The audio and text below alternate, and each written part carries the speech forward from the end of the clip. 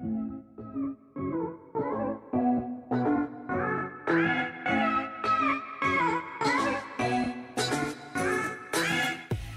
everyone, welcome back to another episode of Don't Be So Dramatic. My name is Rachel and this is the podcast where I talk to different people in the entertainment industry to discover what their job involves and how they got there. For this week's episode, I have with me Roger Mason. Roger is a musician and a composer. He has been inducted into the ARIA Hall of Fame for his work as a musician, and he has won multiple awards and been nominated for multiple awards at the ACTRS, the AFIs, the APRA Awards.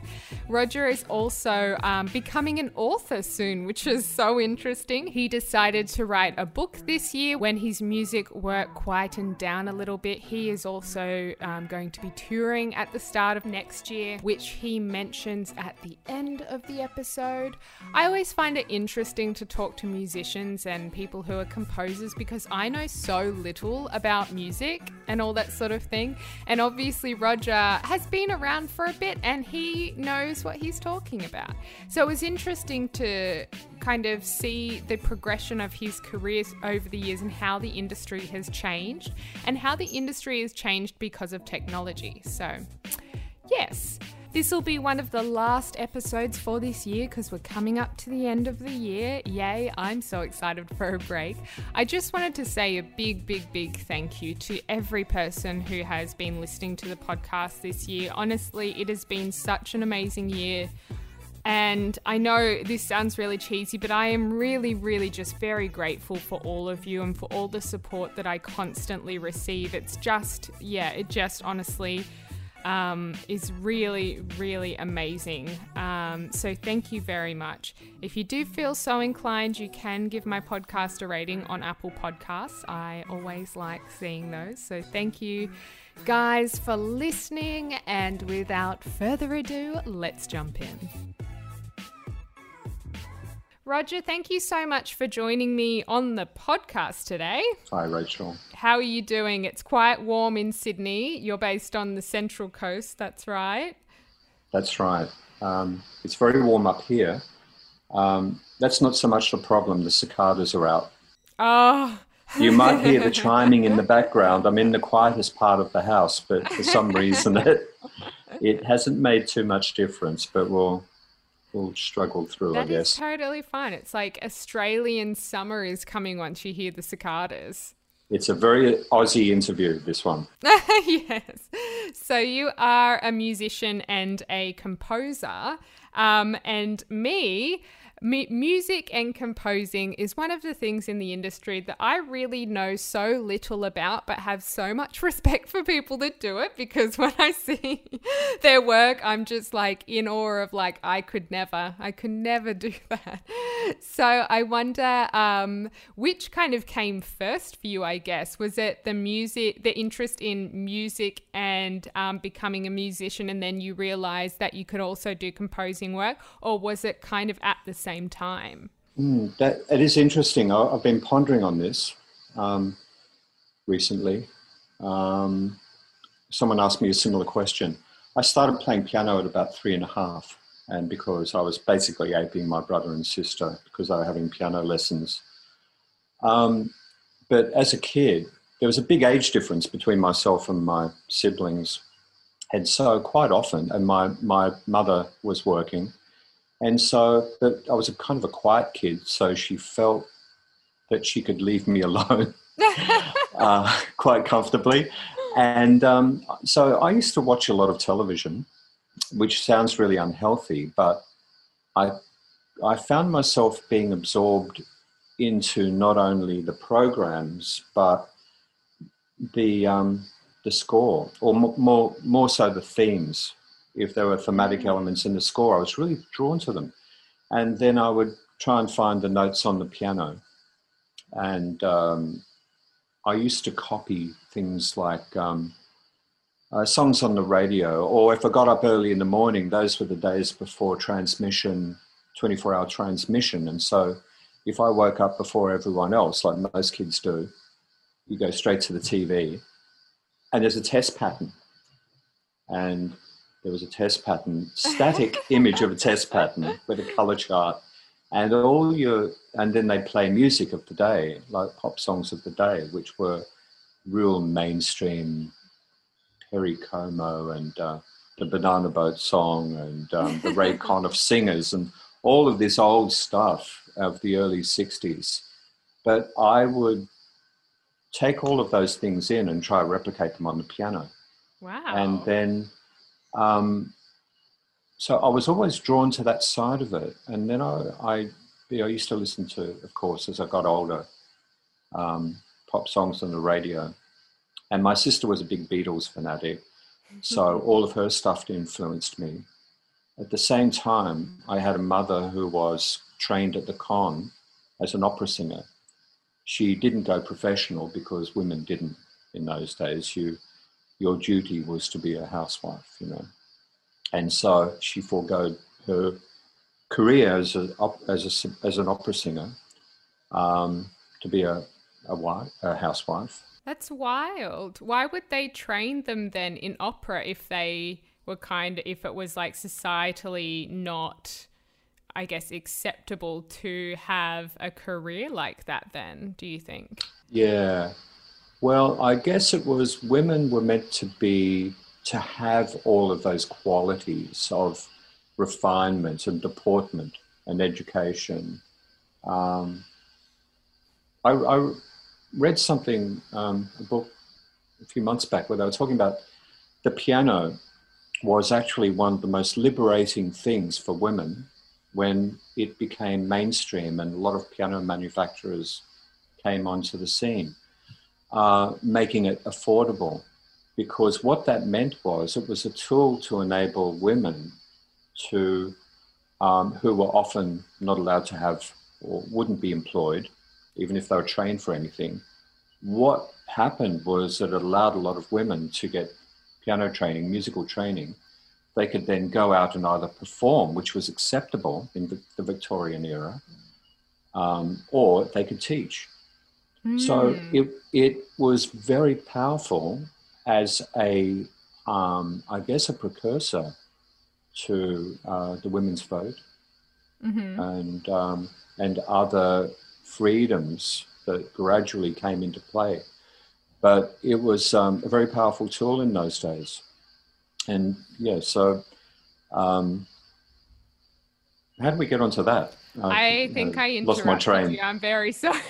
That was no, that's okay. I went somewhere else. You're talking about how your mum she was an opera singer. She was an opera singer, but she didn't pursue the career. Correct. Yeah. So, so my dad was a jazz fanatic. He was heavily into Dixieland and swing, mostly from about the 1920s through to about, he had a cutoff period around about the mid-1950s. It started to get a bit clever for him. And in fact, that period of jazz and blues and swing, or jazz and swing, was very close to the origins of rock and roll.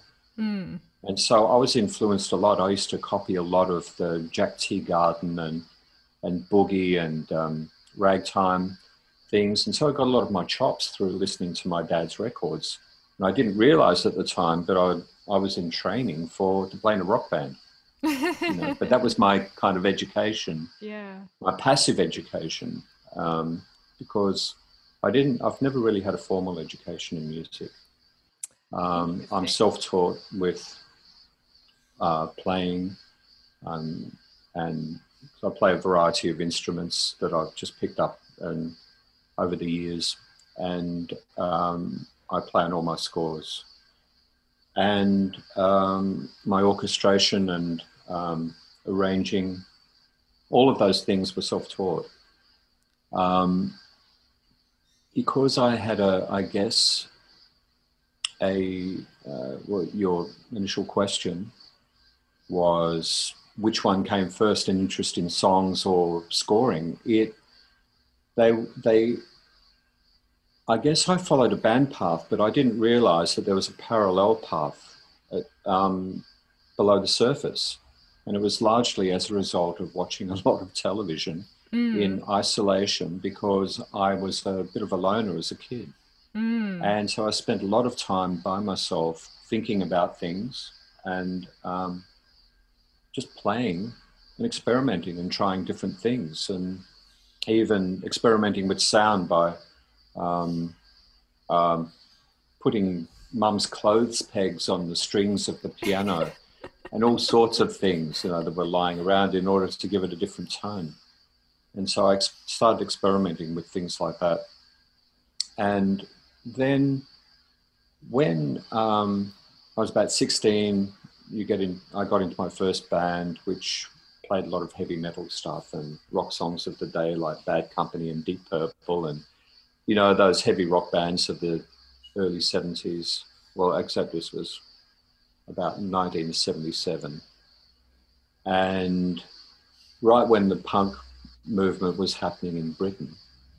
And but we had little idea or no idea of the significance of it and how much it would develop and turn and throw music on its head. No one realized it at the time. They thought it was just a lot of thugs running around with spiky hair. Yeah. Of course, it was this massive, great political movement that had not a lot of relevance here. So we didn't really understand the reasons behind punk music. We didn't understand why this thing was taking off in Britain. But anyway, I came up through that period. I met a guy named James Freud, whose manager was looking for a band. We were a band who had a studio, because we'd fitted out a studio in a little factory in Melbourne. Oh my God, how did that happen? Were you 16 at this point when that happened, or how old were you? I had just turned 18. Okay. What happened was, when I got kicked out of school, my father said, you didn't finish school, you're either going to get a job or or I'll kick you out of the house. Mm-hmm. Or you'll repeat a year. There's no way I wanted to repeat a year. I hated school. Hated every bit of it. So my father organized an interview for me as a carpenter. He said, you have to have a trade. That's the old adage. Yeah. So I became an apprentice carpenter for 3 years until I finally thought, I'm not going to do this. I hate this. I like building stuff, actually. I like being handy with my hands. I was always building little things in the backyard and cubby houses and things. But I was working on these big government sites and like for government contracts for sewage pumping stations and high schools and things like that. And I didn't particularly like the lifestyle. I didn't like the idea that I could cut my fingers off at any point, because they used to make fun of me because I had long hair and I was always fixated. In my corner of the lunchroom, there was a pile of music magazines, literally about a metre high, that I'd accumulated over the period. And so I was always being taunted for my, fixation with music. And they knew that I wasn't right for the job, and I knew I wasn't right for the job. So one day I quit. I just stopped going, actually. But the guys in the band I was with said, we will pay you $50 a week if you build a studio for us with the skills you've accumulated. And that's what I did. Wow. It's still in operation today down in Melbourne. Oh my God. And you built it. Yeah. Wow. And so it took about 18 months. By the time it was finished, we were a band that had no singer. We did have a singer, but we got rid of him. So anyway, this meeting came up. The bass player was at a nightclub where he met this manager. And then we met James Freud. And he decided, let's start a band. And then one by one, the guys kind of fell by the wayside for a variety of reasons, but I stayed. and with James, and then we went on to that was James Floyd in Berlin, and then that's kind of where my professional career took off from, playing with bands that lasted for about 12 years. That's wild. So, were you working as well as playing in those bands? Because, you know, it's very, like a lot of young creatives have jobs to support their creative endeavors initially. And sometimes for the whole span of their creative careers, were you working doing something else in order to support being in a band for a little while, or was it just playing in the band? When we recorded our album, I was still working as a carpenter. And so we recorded at night, and I would go off like all night. And then I would drive from the studio to the building site. And I was working on a building site having no sleep. Oh my God. And this went on for like a month or more. Yeah. It was insane. Wow. And so I guess when you're young, you can do that. But it would kill me now. Yeah, so then when the single was released, we were assigned to Mushroom, and they released Modern Girl, which then became a hit. And then we had to go professional. Gigs started to come in, we started to book gigs, and it took off, so then I could give up my job. You could support yourself by playing live. We were playing 3, 4, 5 times a week. After a couple of months, we were playing 6 days a week, 7 shows. And God. And we were making a pretty good living. Yeah. We weren't rich, but it was enough to sustain us. So it was when we first started, before the single, we were paying to play. We'd have to pay a certain amount towards the PA and things like that, and we had no money. And so then all of a sudden we were getting paid for it. We couldn't believe it. But as soon as we got paid for it, I remember we got a phone call from the union, who called me at home. He said, "We've been trying to contact your manager, but we can't get through." So I said, "Who's this?" And they said, "Musicians Union." And I said, "Okay." And I had a great respect for unions as a result of being an apprentice carpenter, because they were the ones who saved me from a life trapped inside a workshop, which I did for a year, gluing door panels together. So I was an apprentice carpenter who was supposed to be learning the trade, but they were using me as slave labor, basically. And so because they were paying, as a first-year apprentice, they pay you so little. It was literally $17 a week. Even by that standard in 1979, 78, it was very poor. Yeah. However, the union guy came in one day and said, every time I walk in here, you're doing this job. Do you enjoy it? And I said, "No way." He said, "Would you prefer to be on a building site?" And I said, "Compared to this, absolutely." So he went upstairs. 10 minutes later, he came downstairs and gave me a wink. And the foreman came down, all red in the face, and he said, "Grab your things. You're going out onto a building site. You be there on Monday." So it was great, because as an apprentice, you're not allowed to join the union. Oh, okay. Yeah, and so this guy went out of his way to do that for me because he thought it was wrong. And so I guess that was also in the days when unions had power and bosses listened. So when the guy from the Musicians Union called me, I thought, this is great. And he said, "Yeah, just letting you know that now that you're professional, you haven't paid your dues. And you've got a television appearance coming up, and we're going to block you. And not only that, you're playing tonight." And he said, "If you try and go on stage, we'll have people on the side of the stage to stop you, And if you still decide to go on stage without paying your dues, we're going to pull all the bar staff. What were the dues to be paid?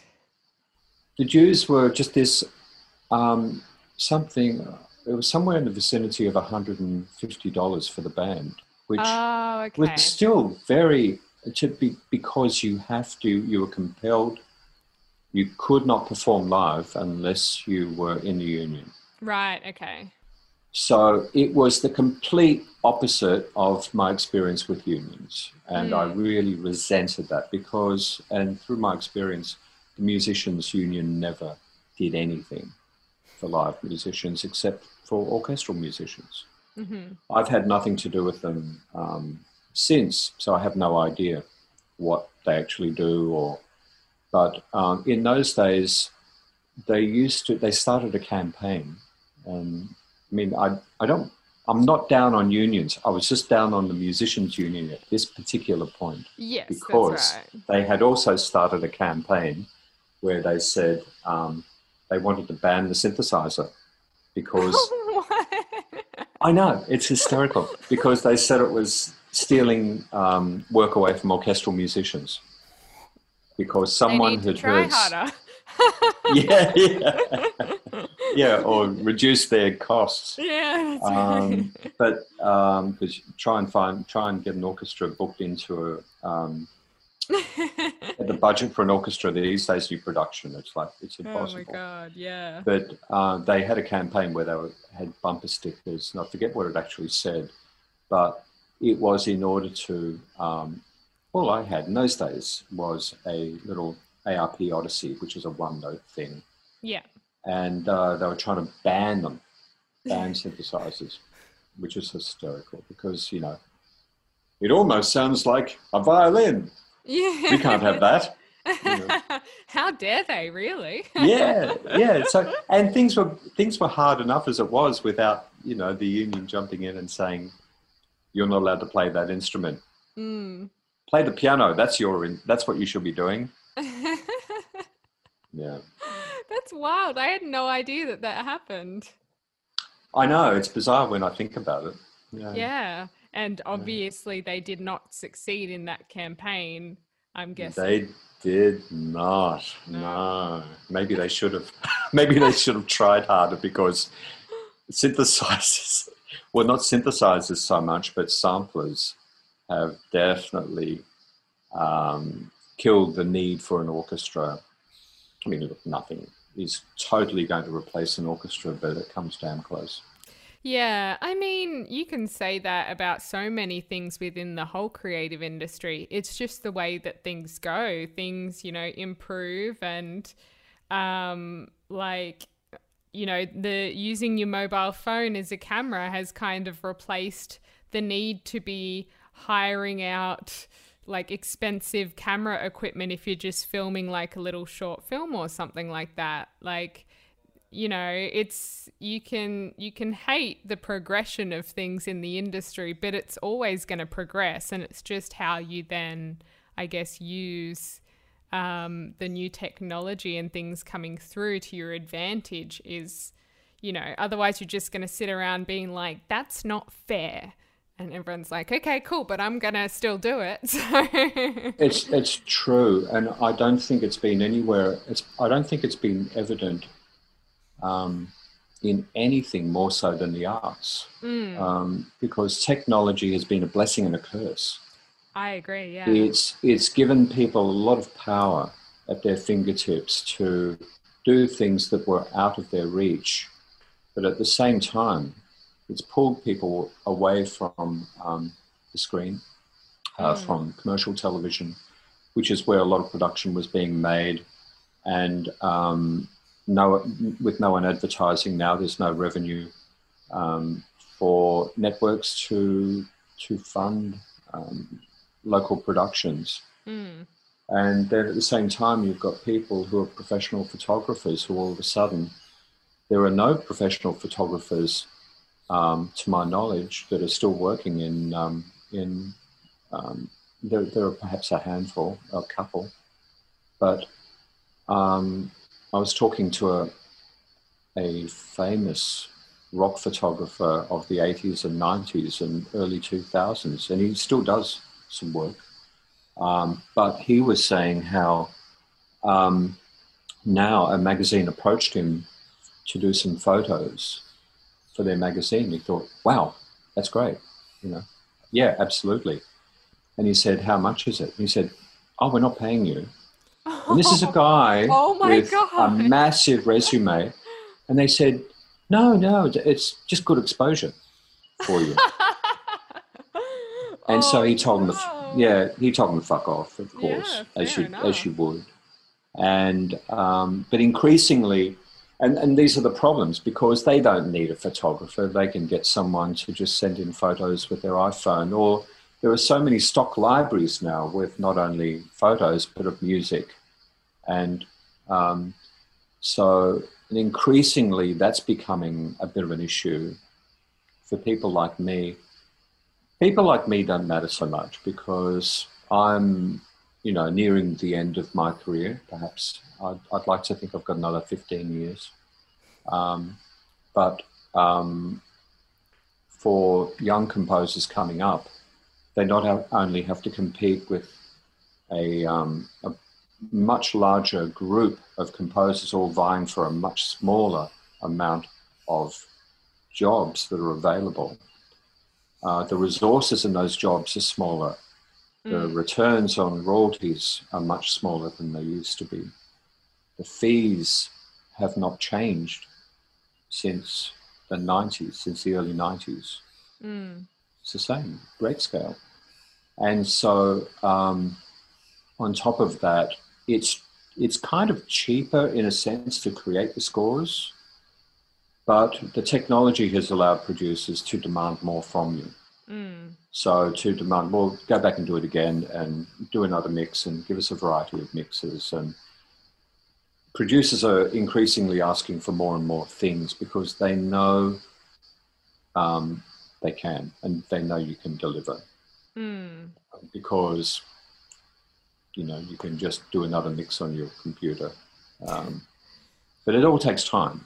Yeah, and it takes time to prove things and listen back and to do them properly. But there is just this sense with a lot of producers that, well, that's your problem, and so they don't hesitate in getting you to go back and do it again and again and again.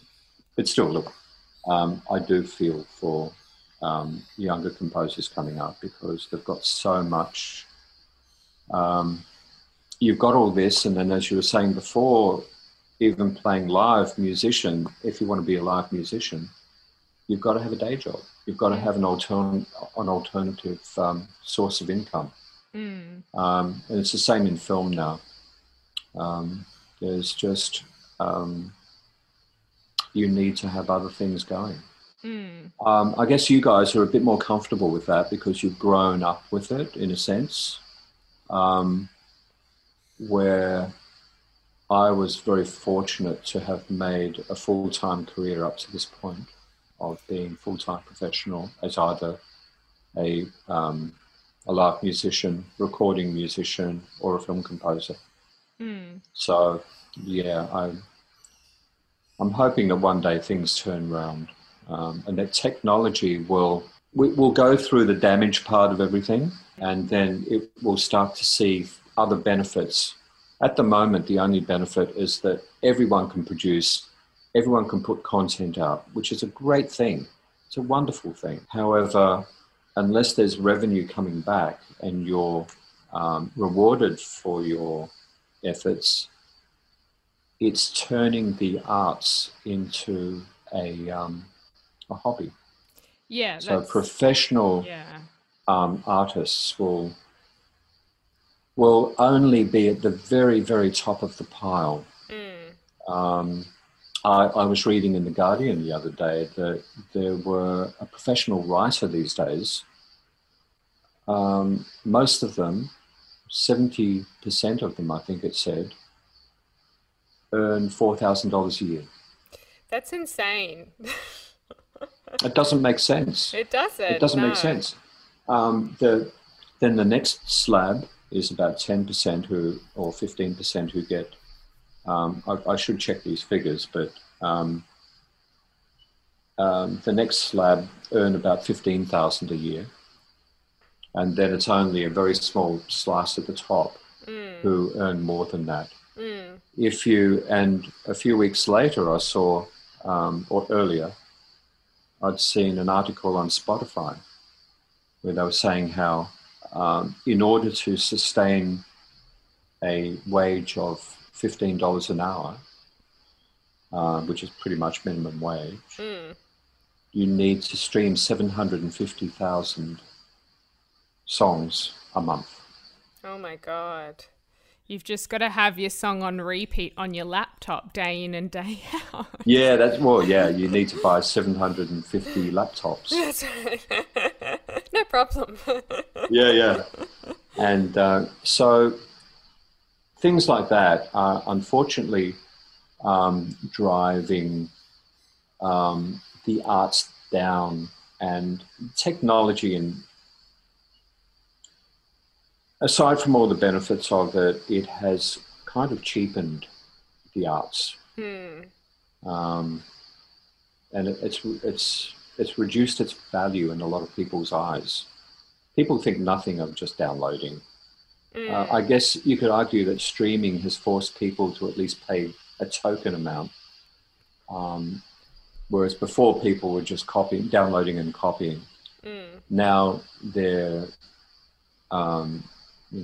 spending a few bucks a month in order to download to stream thousands of songs, tens of thousands of songs every month on Spotify. But the artist at the end of that earns virtually nothing from it. Yeah. And so it's still incredibly weighed into corporations' favor and against the musician. And until that's resolved,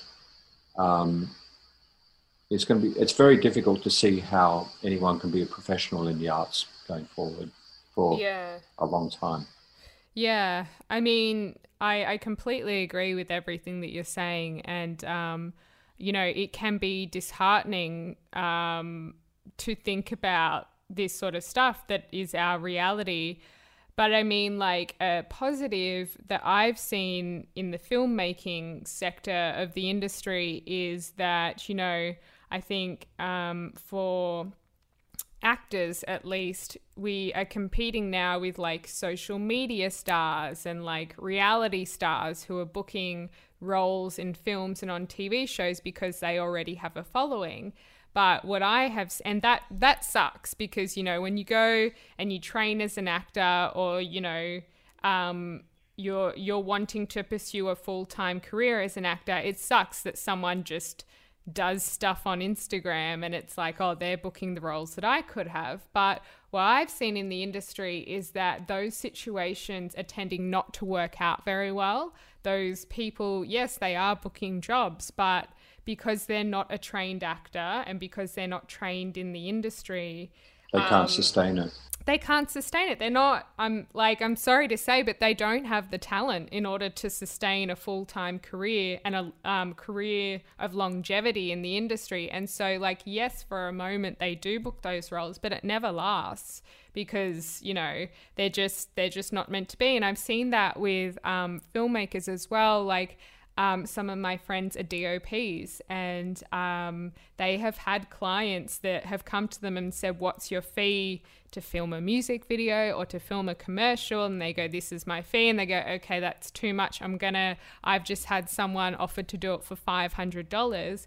And then they go with that person who's like a student with like some camera that he's just bought that does it for $500, and the quality of the project ends up being terrible. And then they go back to my friend and they go, we wish we had booked you and paid more money because it would have turned out amazing and we wouldn't be in this situation anymore. So I think like we are having those moments of realization, like, yes, you can get something for cheaper, and you can get people who have a following, but I haven't yet seen a situation with that in which it works out better than if they were to pay more and get a better kind of quality outcome, I guess. So if anyone was feeling disheartened there,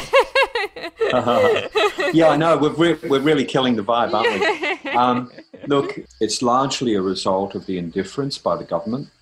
Oh, They yes. really couldn't give a rat's about No. the arts. In fact, quite more so, they're kind of aggressively against the arts. And indeed, like universities are copying it too. So it's not just the arts. It's this whole mantra of the government who are just, it's all about trade. They think people with jobs are people in boots and utes, and yeah, and basically we're just a bunch of spoiled children. As an editor friend of mine pointed out, he said, they just think we're just this bunch of dilettantes who just want to play, act and dress up all day.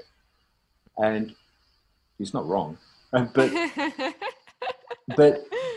the whole idea of the arts being important to the identity of the country and a society is completely lost on these politicians who don't value the lasting effects of art and how it shapes a society and how it gives society and the people within it something to hang on to. If all you're doing is responding to the base elements by giving them sport, and I'm not trying to deride anyone who's into sport, but when that becomes totally dominant in your idea of how to placate the people and entertain them, you're not feeding them with anything, with any nutrition.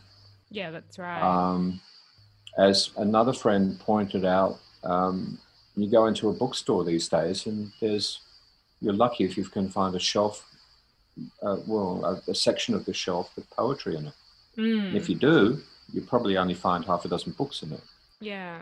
And every other country in the West, everywhere actually, not just the West, any developed country regards their arts as the foundation to their society. And the importance of it is profound in everything they do. Russians, my God, have you ever met a Russian that doesn't quote poetry?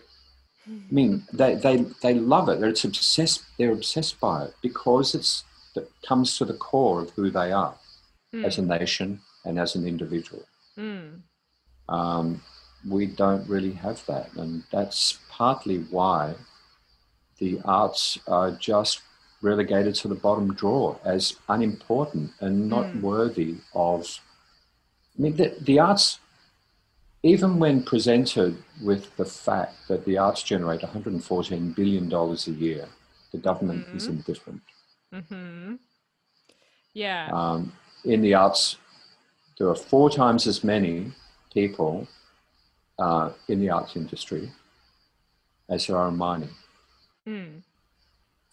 So when you don't support them, you're basically telling people that not only that you're not important, but you're relegating them to a life on the dole, which is taxpayer funded. So it's going to cost the government rather than helping people to get their businesses up and running, particularly through this period, which is going to fill the coffers of the government. But it's an ideological position they've taken against anyone in education, the arts community. Unless, of course, you're in one of the big companies who are getting the funding, like the orchestra companies, opera companies, theatre companies. If you're in an institution, you can get JobKeeper. Yeah. Anyone else, you're on your own. Yeah, that's right. I think I've said this before on the podcast, but I can't remember when. I just, with the situation that we are in with the government, and I'm not saying that anyone needs to vote one way or the other with the government. Everyone is entitled to vote for whoever they want, honestly, and I'm not going to tell you otherwise. But I really do think that we are going to eventually, and when this happens, I don't know, but I think we really truly are going to enter into a situation where society in Australia is going to be like crying out for more support in the arts, because as you say, a society, the arts are all about expression and expressing ourselves, and people being able to see themselves within the artistic work that they're viewing, which is a really important part of life. And so if they are not getting that, I just think eventually we're going to end up in a situation where there is going to be a turning point in which they go, oh shit, what have we done? This is quite bad. Because as you say, watching a sporting match just doesn't cut it. It's not the same. It's not, not everyone is interested in sport. And you can say, well, not everyone's interested in poetry. It's like, great, we have so many other things. That's right. Yeah. We're so broad. So And that's the argument where they often say, well, we're not going to support it because no one watches Australian film. And that's because partly that's true, but it's partly because there was a brief period during the 70s and the 80s where the governments of the day responded and they funded film. They wanted to bring film. People like Philip Adams was responsible to a large degree of promoting the idea of film to the governments of the day. And in fact, I think he may have been the head of the Australian, an Australian funding body. That might be incorrect, but he had a significant part in the promotion of Australian film to the government in order to say, invest in this because it's worth it. And it spearheaded what we had until recently. And it's... it's just really important. And you can give people a variety of things. You don't have to just give them one thing and then to say that, punters love sport and it's part of our national identity. Why can't we broaden the national identity? That's right. And the national identity is only really for one part of the demographic where people can actually have lots of things in their life that are important and it influences them and it broadens and colours their life and expands their outlook. I just can't. It's particularly this government, I think, is definitely, once they're gone, things might slowly start to shift, but I can't see anything happening until that happens. Revolution! This podcast is going to change the world. Yeah, that's right. Yeah, I mean, and as someone who, like, my parents aren't in the industry, and so I just find it important, and it's not like having an argument or anything like that, but definitely like when COVID was happening, they said to me, they're like, oh, well, I assume that the government's going to bring out some sort of package to support the arts. And I went, nope. They went, what do you mean? And I said, there's nothing. And they said, oh, well, surely. And so a couple of months went by and I went, did you notice that there's still nothing for the arts? And that really started to open their eyes. It's not having those argumentative conversations with like, well, this is who you're supporting. It's just because people who aren't in the arts don't know about this stuff, and why should they? It's not directly affecting them yet, but it will. So, it's just about kind of educating the ways in which, this government is affecting our industry and ourselves. Well, they were forced. They're kicking and screaming. The arts minister announced this great fanfare. Finally, in May, I think that there would be a $50 million fund. As of 2 weeks ago, nothing had been released. Yeah. And so he's finally, I believe money has started to flow now, finally. But it was only, they were holding off, just seeing if we could not pay anything at all.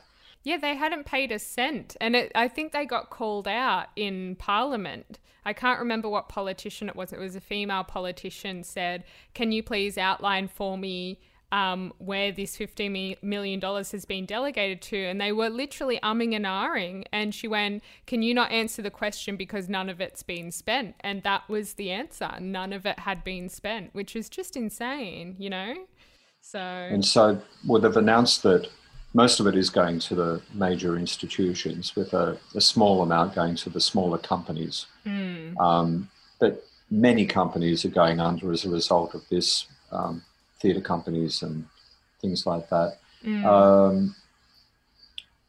Indigenous companies in particular, things like that, that really, really operate on a shoestring, and without that support, can't find it any other way.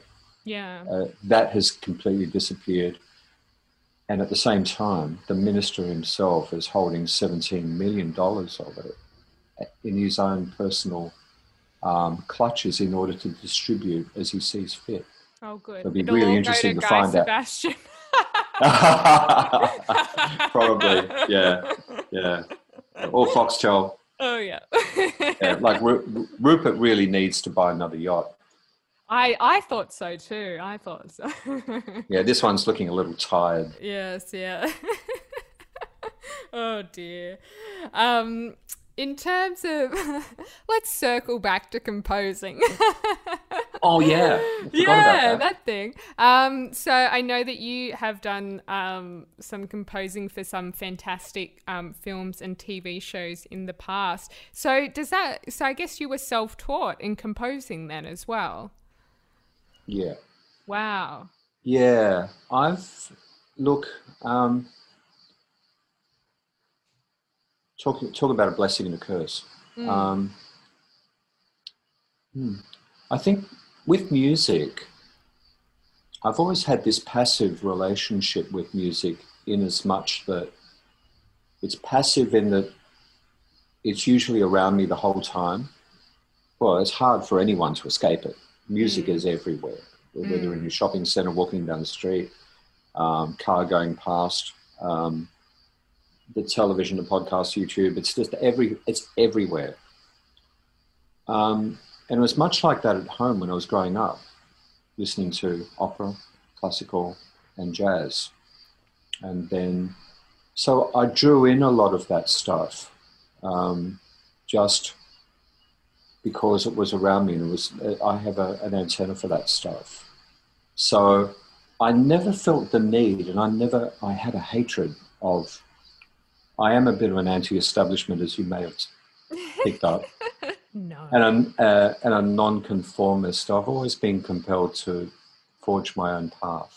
Mm-hmm. I never wanted to copy styles. I never wanted to copy trends. I don't buy labels. I never have. I think I've just perhaps a little obsessively been wanting to plough my own field my own way. Mm-hmm. And so as a result, in some part to a detriment, I avoided an academic education because I hated school so much, and so I just wanted to go to my own. But I enjoy learning myself.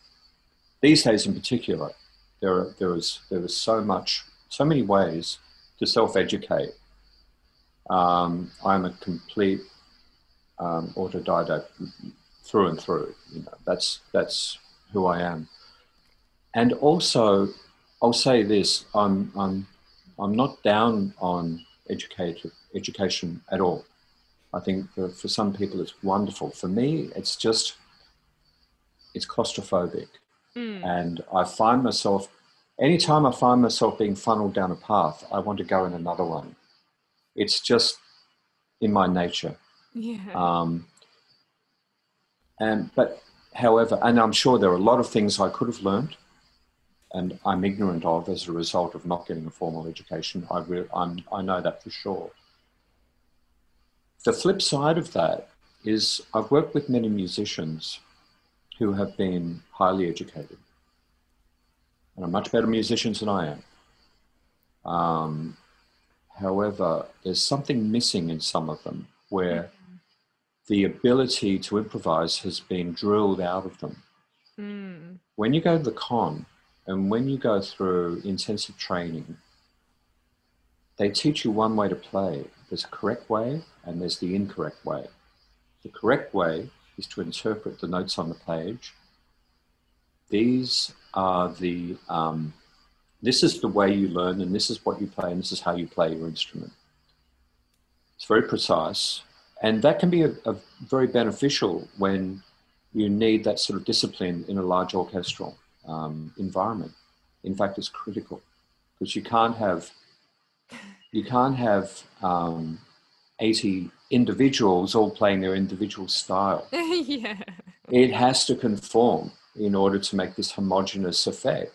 Mm. And so I completely understand all that. However, when I bring people into a session, some of them, and if I say to them, what I always tend to do is say, either at the start of the session or at the end of it, I'll say, do what you want to. Now you've done what I want to do. If you've got a better idea, you try it. Mm. And in about the majority of the classically trained musicians, regardless of how good that they are, find that, if not difficult, impossible. Mm. Because the idea of improvisation is the antithesis of their training. And so when I see situations like that, I think, well, thank God I haven't been forced down the path. In fact, that reminds me, going back to when I was 4 years old, when my mother said to my brother and sister's piano teacher, I'd like you to give Roger lessons. And I remember this woman, Mrs. Taylor, and she said, I'm not going to do that. She got me to play something, and she realised I was playing by ear, as they call it, where you just improvise, or you just play something you've heard, and you replicate it as best you can. And obviously, it wasn't, an amazing piece from Mozart or Chopin or something, but it was enough to give an idea of what I was doing. And she said, I'm not going to teach him. And Mum said she was a bit offended, and she said, well, I'm not going to teach him because there's something in him that I don't want to kill. Wow. And so she said, come back to me in 2 years' time. So Mum did. And so I had rudimentary piano lessons at the age of 6. And then I went to the con to do my first 2 music exams for prep grade and grade 1, which is my entire formal training in music. But I remember I've still got it somewhere, the exam paper has a note on it from the examiners. I passed both of them, but there was a note saying, Roger shows an aptitude for innovation and originality. However, if he wants to continue taking exams, it would be worthwhile if he played the places as written and didn't improvise them. Which I thought was wonderful, because they didn't fail me. And what it was, basically, I realised now that I just did an approximation of the thing that I remembered the piano teacher playing. Wow. And so I just did it my own way. Yeah. And instead of the examiners failing me for it, they, like my piano teacher, said, yeah, we don't entirely, we're not entirely happy with the way that you reinterpreted Beethoven. However, it's original. And they liked the idea that they could see something else in there, which I thought was, for that era, was pretty remarkable. Yeah, that's when right. I think back to that. Yeah. So, so it could have been killed off. my mother and my piano teacher decided, let's not overtrain him. And I ended up not being trained at all. Yet somehow I've managed to sustain a career in bands. You know, in bands you can get away with that stuff. Yeah. I realised when I started wanting to move into film composition, it was a slightly more cerebral and disciplined craft. And there are certain conventions that you have to know about and you have to learn. And in particular, when you start getting into orchestration and arranging and composition for film, it's a very different type. It's not songwriting anymore. You're writing to visual cues and you're reading a script and you're trying to interpret that script, or rather reinterpret the script with music. And sometimes you need to be literal, but most of the time you need to support it. In other words, there's this term called Mickey Mousing, which is, if you watch Disneyland, what you see on the screen is often depicted literally in the music, where Mickey falls down or something, you get a boom, things like that. That's called Mickey Mousing. And so that's frowned upon in serious music. That's cartoon writing, basically. Although, if you listen to the scores in Bugs Bunny, which were hugely influential on my orchestral writing. Oh, I imagine so. They were incredibly artful. And a lot of them were derived and referenced a lot of existing orchestral music. In fact, in those days in Hollywood, that's how you got your jobs. They would ask you, they would basically, your internal reference library of music was the thing that you took with you in order to show how much of a composer you were, because Mickey Mousing, and they would do a lot of things like for a pastoral scene, they would use the pastoral symphony. So they wanted you to bring an appropriate piece of music that already existed in order to put into these productions, because that's how scoring was. And then you would arrange it, and that would be your job. And then you could do other bits of your own incidental music in between. But a lot of film scoring in those days was referencing existing classical works and rearranging them. Yeah. One of my favorite Bugs Bunny episodes is the opera one where it's the kill the wabbit. Yeah, but it was so important in scoring for children's television and for cartoons all the way through to now. In fact, I did a film that used that idea of that energy and the scoring ideas and the arrangement ideas in a film I did called Joey, which was an animated title sequence. And it could quite happily live in a Bugs Bunny cartoon. It's all original music that I wrote, but it was inspired by my years of sitting down watching Bugs Bunny as a kid. So if you had to, if you asked me who would I feel closest to in regards to my efforts as a composer, what part of the process do I feel closest to in the filmmaking process? It's easily the writer. Yeah, interesting. The writer is the literal derivative of what I do.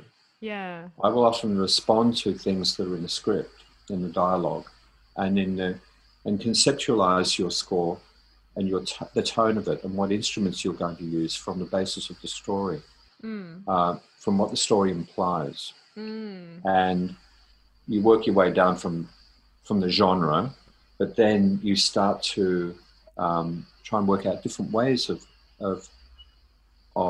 doing this score. different colors, different instruments you can use, different techniques, different approaches. And it's there are also ways where you don't mirror the script, you reinterpret it. Sometimes you juxtapose it. It all depends on how the film is shot, the nuances in the acting and the directing, whether you should stay out of moments, whether you should underline moments that you feel are not very well interpreted on the screen, but they need a bit of underpinning in order to remind the audience of something that happened earlier. This is where thematic writing is really important, as these little subliminal messages that will reinforce something that happened earlier in the film and will keep the audience engaged on an emotional level and an intellectual level to remind them of certain parts of the story. There are lots and lots of little things like that that are you're trying to achieve as a composer. Sometimes you'll be directed to by the producers and director, but a lot of the time you'll just use your own judgment. After so many years of reading scripts and watching TV, which was basically my university of learning how to write film scores, was by watching film and television for a couple of decades. Not a bad education at all. Yeah, I can think of worse. That's right. So does that mean when you're approaching a project, do you read the script first and then watch the edit, or is it kind of dependent? It can happen in a number of ways. Normally it depends on how organized the producers are, if there are any delays they encounter with the production. I've written 2 scores just recently based on the synopsis. Not entire scores, but I've written the main themes. Wow. And in both shows, it was The Commons and Hungry Ghosts for SBS. Both of those events, which were incidentally done at the same time, I landed both jobs at the same time, which was terrifying. But I knew that I had to be incredibly organized in order to make it work. In both occasions, I got the synopsis. I got the synopsis actually for The Commons. And they invited me to submit, because no one ever offers you a job outright anymore. Even I'd worked with this production company on 4 occasions and with the same producers. And they rang me up and I thought they were offering me a job, but no, you can submit, and then you go into a pool, and then everyone sits around and listens to the 10 composers' demos. It's like no one else has to do this. The editors don't have to do a practice cut. The director doesn't have to go off and shoot a short film. The actors have to audition, but that's about it. Yeah, they have to audition. But composers, you're expected to not only write the theme, but to produce up score. And then sometimes you can spend a couple of weeks on it, and then sometimes you'll never hear back from them. You'll just never hear back. And so you put a lot of effort into these things, but in this case, it came off and I got the job. Then they sent through a lengthy synopsis, I'll add, because it wasn't just like a couple of paragraphs. Yeah. But it was a lengthy synopsis, but it wasn't the script. And so I read that and I mulled over it for overnight. And then the next day I went in the studio and I knocked out 4 themes over the course of 3 or 4 days and produced them. And I was pretty happy with them. I sent them in and they loved them. And so I got the job, and those themes actually became,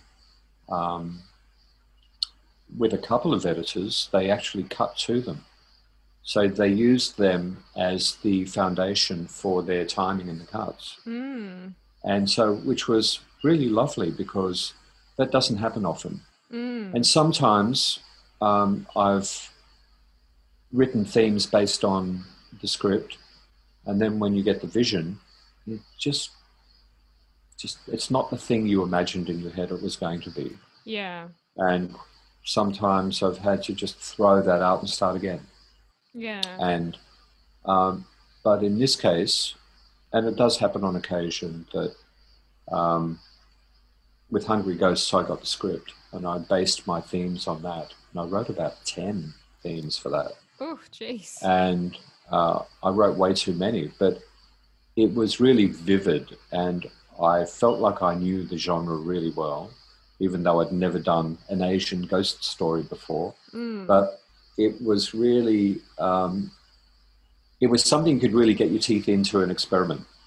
And it gave me a lot of opportunity to use the variety of strange and weird and exotic instruments I've collected over the years, and which I did. And so it made for a very dynamic score and these very moody, very introspective, emotional themes and some scary themes. And it was great fun. But I knew I had to nail both of them at the early stage from a thematic point of view in order to be able to do both jobs at the same time. But it was a very difficult year. And I guess, that's something that can only be done from experience in the industry as well. Experience of knowing yourself and how you work as a person, and knowing also how the industry works. So, yeah. Look, there are some things you just can't forecast, such as the whims of producers, where they have a different idea than you do, and then you will try and share your point of view as well you can.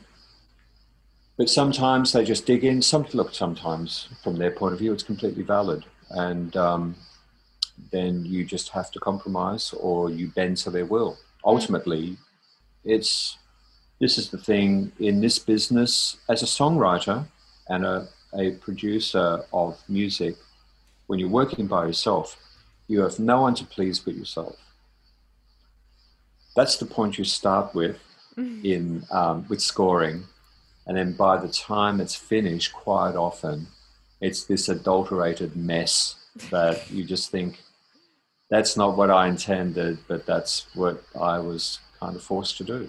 And that's happened many times. And it's out of your control, because ultimately, if the producer doesn't get you to rewrite, or the director, the network will be unhappy with something, and it may be completely wrong. Sometimes it's just a different point of view, because everyone interprets music and art differently. And at the end of the day, they're the ones with the paycheck, and you just have to... What I learned earlier, I used to get really stroppy about this, and then I realized about 20 years ago that the real skill of a composer is being able to come up with options, lots of ideas.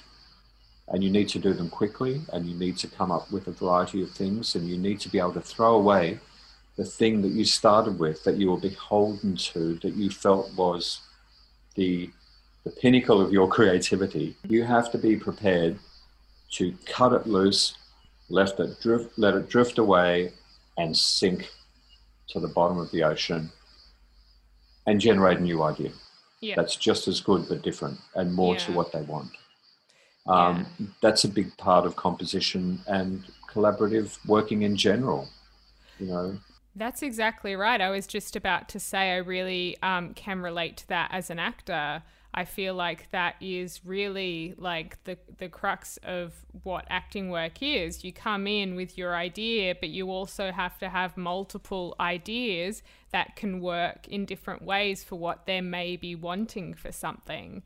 And what they're saying that they want, you could turn up and do exactly that, and they go, actually, I don't think we want that anymore. So it's all about adaptability within a collaborative sense, you know, And but I think it is important to first and foremost bring your idea of what they're wanting to the table, and not going, okay, what do I think they want? How am I gonna play to like what they've written, and what I'm thinking in my head is exactly what they want, because you're just going to waste time trying to work out what's in their brain when like they kind of most of the time don't even really know what they want, and they want to see what's out there and what you as an individual bring to the table, rather than everyone doing the exact same thing, so that's right. Yeah. And it's important to be true to yourself. If you really want to be happy and successful at what you're doing, you need to push yourself and the things that inspire you first. And because that's how everyone is going to generate something that no one else has thought of before. Sometimes it will be accepted, and sometimes it will be repelled purely because it's different and they haven't heard it before. Some people are receptive to hearing new things and that they haven't heard before. Most people, even in film, particularly in, I think in commercial television, are not accepting of that. They want to hear things they've heard before, or at least they've heard already in an ad, because often ads break more ground than commercial television in Australia. Drama, I'm talking about. But if I'm mentoring anyone, I always try and tell them you've got to find your own path that differentiates you from other people. Yeah. And that's your point reference. Yeah. You start with that. But if it's not accepted, you don't die in a ditch over it.